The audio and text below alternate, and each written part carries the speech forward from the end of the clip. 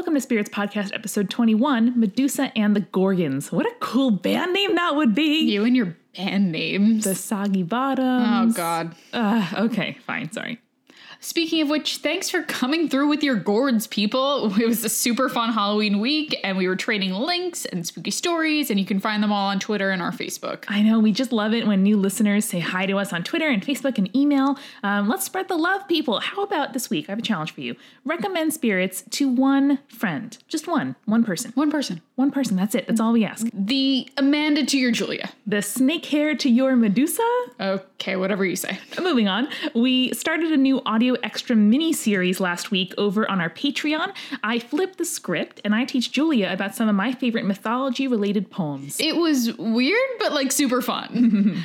If you want to share your own stories, your anecdotes, related reading, you can always email us at spiritspodcast@gmail.com. And a special thanks to our newest patron, Paul Sading, over at patreon.com/spiritspodcast, and our supporting producer level patron, Leanne Davis. Her beautiful, unique snowflake mermaid. Love it. We're also super happy, guys, to introduce to you our first sponsor. We're so legit, Julia. I'm so it's excited. Such a great sponsor. It's really good. Essential Curios is a wand-making business owned by Aaron, who's a Spirits listener. Hello, Aaron. Thank you, Aaron. Every handmade wand that he makes, it's real wood, it's naturally finished, and it's totally unique to the buyer. Every single one. And what's super, super cool is that in addition to having a beautiful, gorgeous wand, each one comes with a certificate of authenticity and has some really cool wand lore built into it. Yeah, it's like the mythology of the wood and the wand and what it's feeling like, all of that. It's basically like going to Ollivander's. Every wand is unique, has a personality, and is made specifically for you. You should absolutely check out these gorgeous wands on Instagram at Central Curios. The link is going to be in the show notes. And to get one of your own, or to order a holiday gift for your best friend. Duly noted, Jules. You can send Aaron a message at centralcurios.com. If you mention Spirits in your email, you can get 10% off your custom wand order. And thank you so much, Aaron, for being our first sponsor. We love you. Just final thing, as a heads up, we do mention sexual assault in this episode, so take care if that is a sensitive subject for you. And now, Spirits Podcast, episode 21, Medusa and the Gorgons.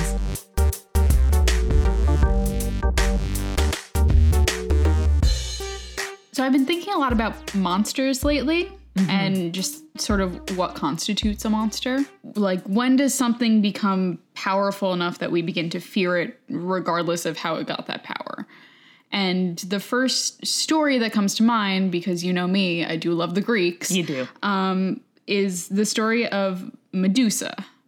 So, the snake-haired lady. Yes. That's all I know. So settle back, Amanda. I'm going to tell you the story of Medusa and how she became a monster. I'm excited to hear that. And you know, Julie, that I love a good monster origin story. I know you do. I love the, anti-hero who used to be innocent, or the, villain who turns out to have human motivations, because we all do. Yes. I'm down for that. Okay. I should note before we get started that this story is originally the Ovid story, and there are other stories about how Medusa was born a monster, and they're not nearly as interesting or in-depth or interesting to talk about. It's certainly not entertaining. We strive to bring you only the best. So Medusa. Medusa was originally a beautiful maiden. She had a bunch of lovers, kind of Psyche style, where everyone was lining up to come win her favor. She was really, really beautiful, but the most notable part of her, she had this really beautiful blonde curly hair. Ovid makes a point of talking about her hair. How notable it was. Yes. Yeah, I guess when there wasn't photography, you just had to be like, yo, bro.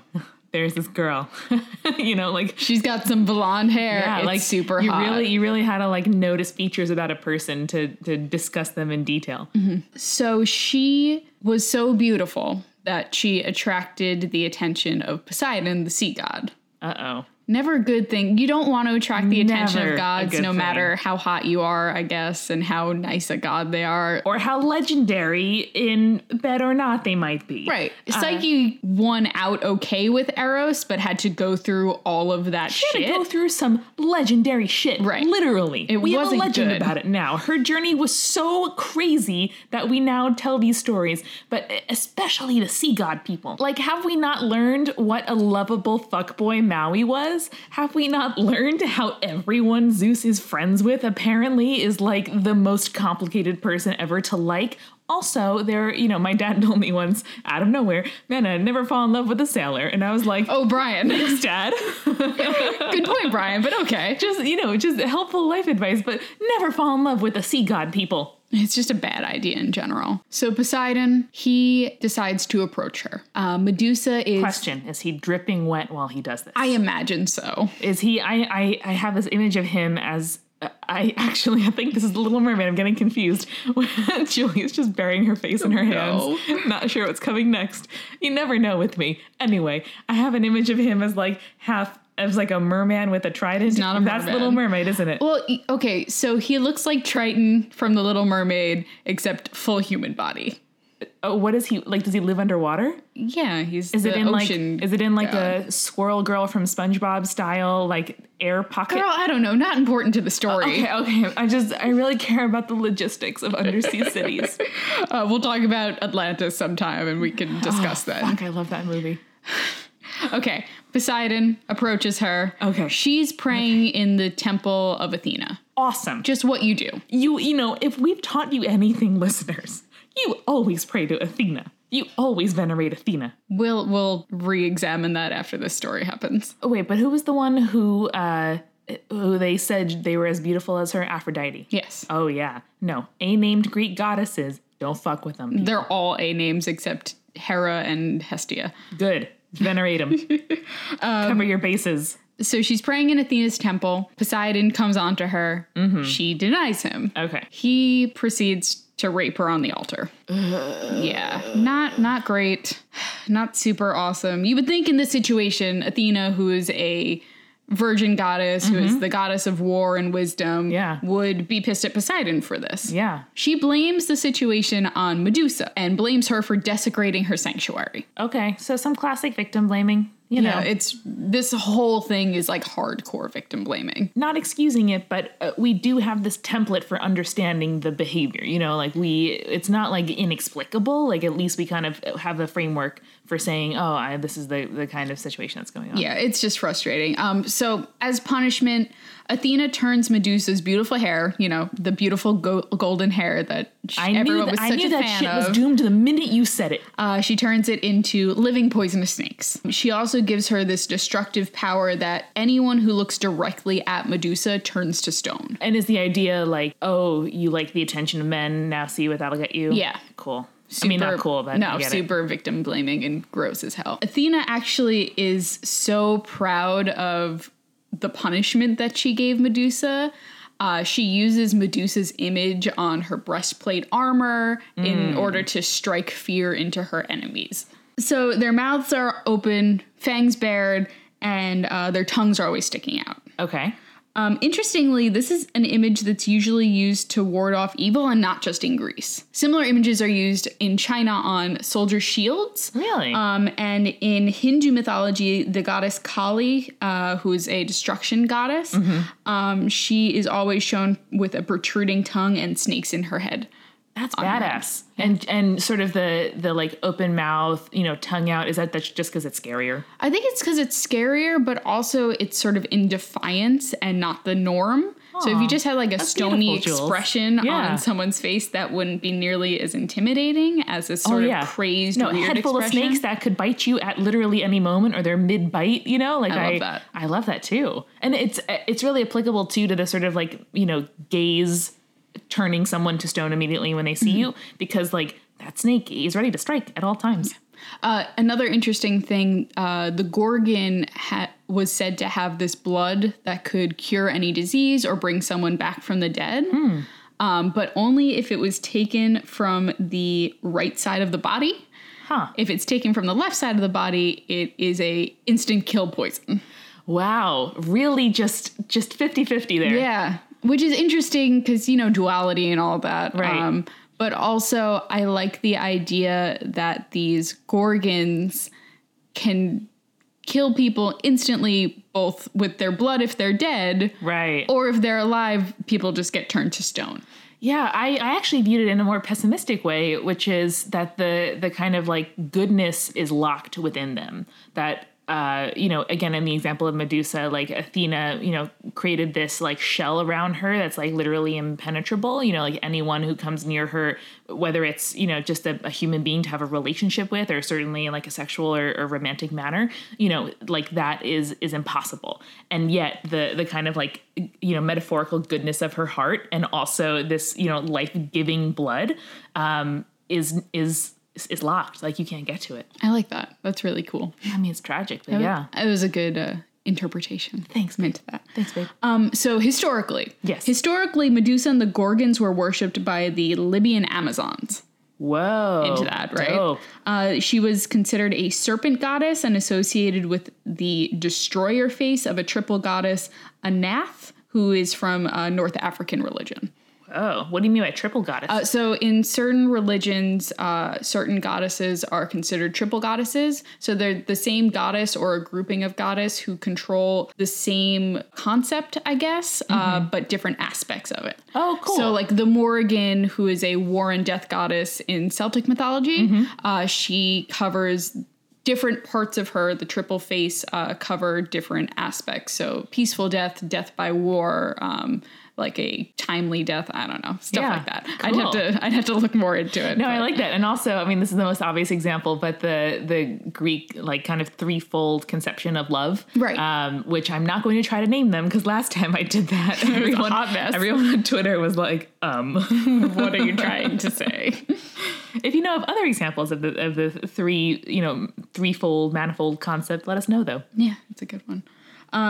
In Sanskrit, Medusa comes from the word medha, which means sovereign female wisdom.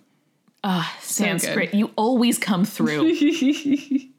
That's a really, really good line. They do. I'm trying to think. There's always some really good, when you're looking at Christian etymology and stuff like that. Oh, yeah. And they're like, oh, it means this in Greek, but when you do Sanskrit, it's so much better. I'm like, yes, it is. Correct. Especially that overlap of like Indo-European languages, like Persian, Arabic, kind of, with like proto languages. I mean, it's amazing that whole like fertile crescent of language. And especially if you're looking at like biblical stuff. Yeah.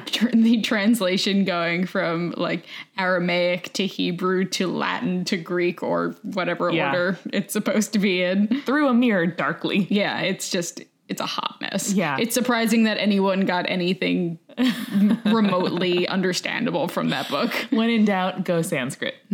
Pretty much. Sanskrit or bust. It's really interesting because Athena is viewing Medusa as like an errant woman, right? Like for people who might not be familiar with the phrase victim blaming, like it means, instead of, focusing your attention on a person who does something wrong, you instead blame the victim for, dressing a certain way or being out a certain time or drinking, whatever.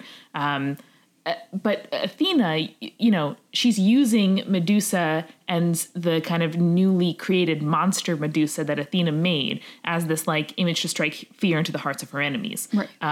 Which I think is fascinating, because I think that she would, just kind of cast off Medusa or say like, oh, you're not worthy, or oh, you've done something bad. But instead she almost loves the like terrible monster that Athena has created out of her particular version of what had happened to Medusa. Right. And I think that's such an interesting view. And we'll talk a little bit more about that at the end of the story, because I just want to give a little bit of background on Medusa. Yeah. Besides the story of how Medusa became a quote unquote monster. She's well known for being murdered and beheaded by the demigod Perseus. Oh God. Who was actually sent by Athena. Perseus had to stop the Kraken. Did you ever see Clash of the Titans? Movie? The really bad movie Clash of the Titans? No, I saw the terrible Percy Jackson. That's not the same thing. Not the same one. Okay. Percy Jackson is named after Perseus. Okay. Yeah. I knew there was some association people. It wasn't just a slip of the tongue.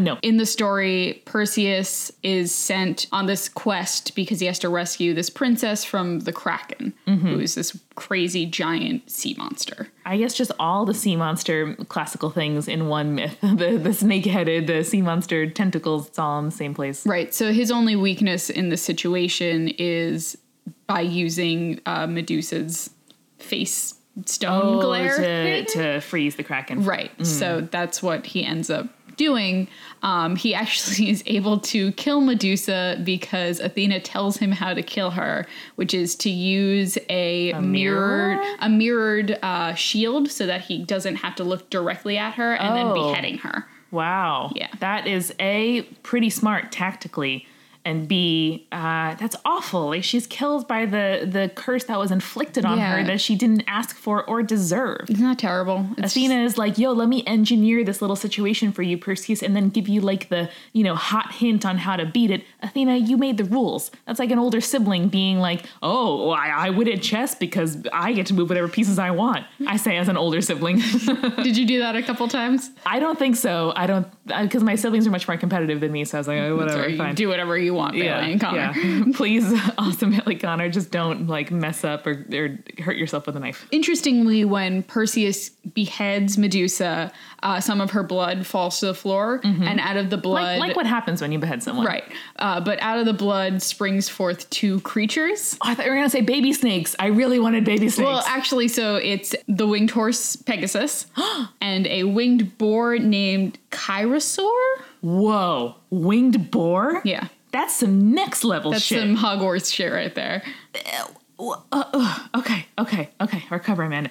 I love the like highly undignified image of like a farm pig with wings. I know it's not what a boar is, especially in classical Greece. Like a boar is like a terrifying forest creature. Yeah. But I'm picturing like grown up. What is the little pig? Not Little Winkle. It's Little Winkle. No, the one that dies in Charlotte's Web. Oh, Wilbur? Abner. Wilbur. There's also Lil Abner. That's a thing too. I thought Lil Abner was a kid. I don't know. Maybe. I don't know. Doesn't matter. Who knows?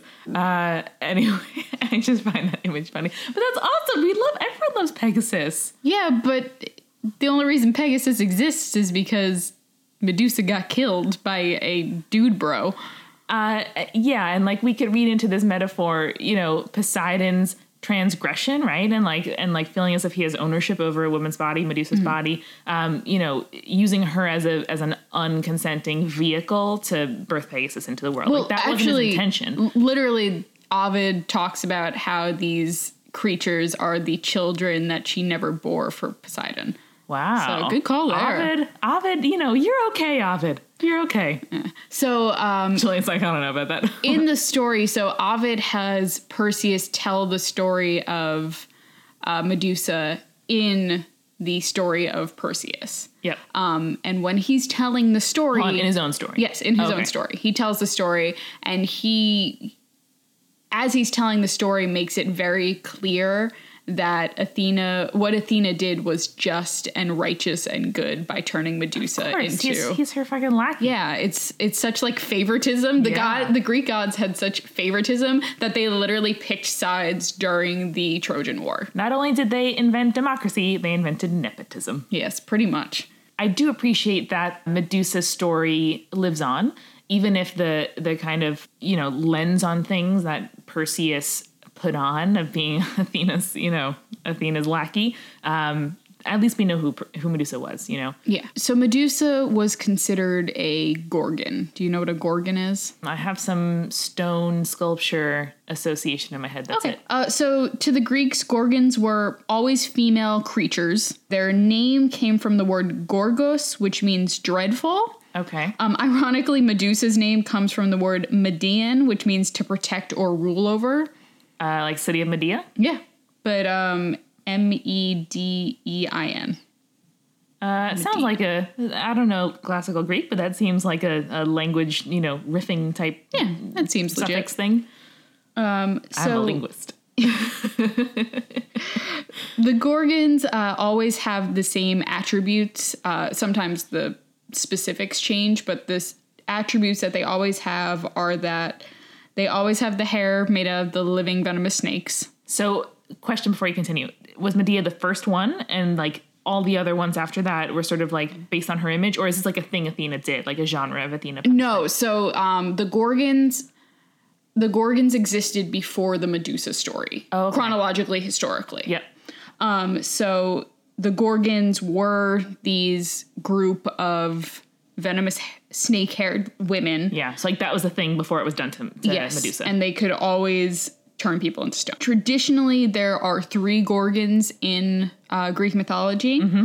Medusa is obviously one of them. And then there's Steno and Euryale. Mm-hmm. The 2, Steno and Euryale, they are immortal, and Medusa obviously is not. Mm-hmm. Despite their monstrous appearance, they're usually used to evoke protection. Sure. So their images are put on shields, armor, and buildings as a way of offering protection against evil. Huh.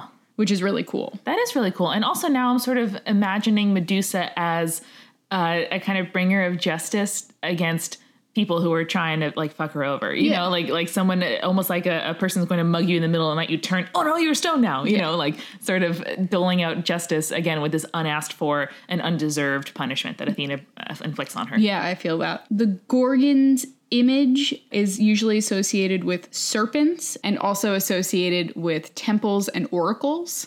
They're like kind of all-knowing, all-seeing type thing. Something higher than what we understand to be human, I guess. That's fascinating. Where do you think that association comes from? I think it really has to do with the idea of both God involvement in human affairs. Right. Or vice versa. Yeah. But also that protection element. So temples always have a certain protection element. They're always overlooked by the gods. Yeah. And the oracles are that connection between the human world and the god world. Yeah, and like you don't know, right? Like we think about, you know, God's protection, whether it's a contemporary idea or a historical idea. You don't know where it's going to come from, what merits it, why and when God gets involved and when he or she doesn't. You know, like it's sort of an unknowable higher power type thing. So I see it. They are associated with sea deities because in classic Greek mythology, Steno and Euryale are both daughters of Ceto, the sea monster, and her brother husband Phorcys. I love that by now I'm like, brother husband, it's a thing. Mm-hmm. It's a thing. Yep. Also, let's be honest, snakes are totally sea creatures that someone allowed into the air. Like, snakes don't belong here. You are wormy. You are slimy. You have no limbs. You have tails. You've never held a snake, Amanda? Your whole no. I mean, they look as if they should slime. Okay, I don't know. They're nice and smooth. They're like a sea worm that is dry. Okay, good description. Spirits Podcast. Hashtag Spirits Podcast. So the Gorgons in art and engravings and anything that kind of coincides with the Greek era. Mm-hmm. They are shown with their mouths open, fangs bared, because they had either like serpent teeth or boar husks, which is kind of cool. I'm into that. I actually love the idea of a snake with a boar tusk. I don't know where they would anchor. Like snakes don't have cheeks, but like cheek. Yeah, I feel you. That's cute though. It is cute. I found these earrings on Etsy the other day that are 3D printed animal skulls. Ooh, yeah, like from actual skulls, like historical whatever. And one of them was an open mouthed velociraptor skull. Ooh, earrings. That's cool. So cool. Find the show notes. Link in the show notes. There may be some poetic justice though in her rage becoming legendary. She didn't ask for that kind of life and didn't ask for that kind of death. But I think the fact that she created a model for female rage, gave us a face, gave us a name, you know, had that sort of inspiring, you know, in a certain way, example of what you can do, where you turn men to stone, like instead of being anyone, but instead of being a sort of like constant vulnerable target where, I mean, this happens all the time. Like walk down the street, you see someone coming at you, you think like, okay, how would I defend myself if they were to hit me? Or, you know, kind of a target for verbal advances that you didn't ask for, whatever the case. The fact that I could sort of turn on a laser beam with my eyes and turn a would-be or an actual assailant to stone, like that's pretty badass. And again, even if it wasn't intended in this way, I think I might want to view this myth as an example or a way for women to really just turn the narrative complete 180. I agree with that. And I think it's a little bit more inspiring and a little bit more hopeful if we look at it that way. Yeah, well, a little bit more empowering. You know, there's no right answer, right? Yeah. Like it is pretty amazing. Like sometimes when we record these episodes, I find myself thinking like, wow, human beings like super advanced monkeys. Like, we're telling the same stories that people told 3,000 years ago. Or like, you'll tell me a myth and I'll be like, man, I read a book about that last week. You know, just these ideas over and over again repeat. And it's almost overwhelming to think about historical ancestors as being so human. Like, if you see, you know, graffiti on the walls of Pompeii, right? Or you see the things that people buried their parents and children with, like, you know, the tokens, these little like human reminders, they like hurt my heart, but you know, because in a good way, it's though. So right, because it's so so intense and so relatable. It's that human experience. It's what makes mythology so amazing and so relatable, is because no matter where you are in the world, we're telling the same stories, we're living the same experiences. The cultures might be different, but we as human beings are the same. And that's so cool. Yeah. And again, I mean, kind of returning to, you know, contemporary kind of news and politics, not just in the US, but all over the world. Life would be a lot easier if we kind of approached strangers and situations and different cultures and different countries with that point of view. I don't know. Either way, though, snake hair is pretty badass. Oh, so badass. So badass. I'd totally get like a snake hair haircut. That'd be legit. Spirits was created by Julia Shaffini and me, Amanda McLaughlin. It's edited by Eric Schneider with music by Kevin MacLeod and visual design by Allison Wakeman. Subscribe to Spirits on your preferred podcast app to make sure you never miss an episode. You can find us on Twitter, Facebook, and Tumblr at Spirits Podcast. On our Patreon page, patreon.com/spiritspodcast, you can sign up for exclusive content like behind-the-scenes photos, audio extras, director's commentary, blooper reels, and beautiful recipe cards with custom drink and snack pairings. If you like the show, please share with your friends and leave us a review on iTunes. It really does help. Thank you so much for listening. Till next time.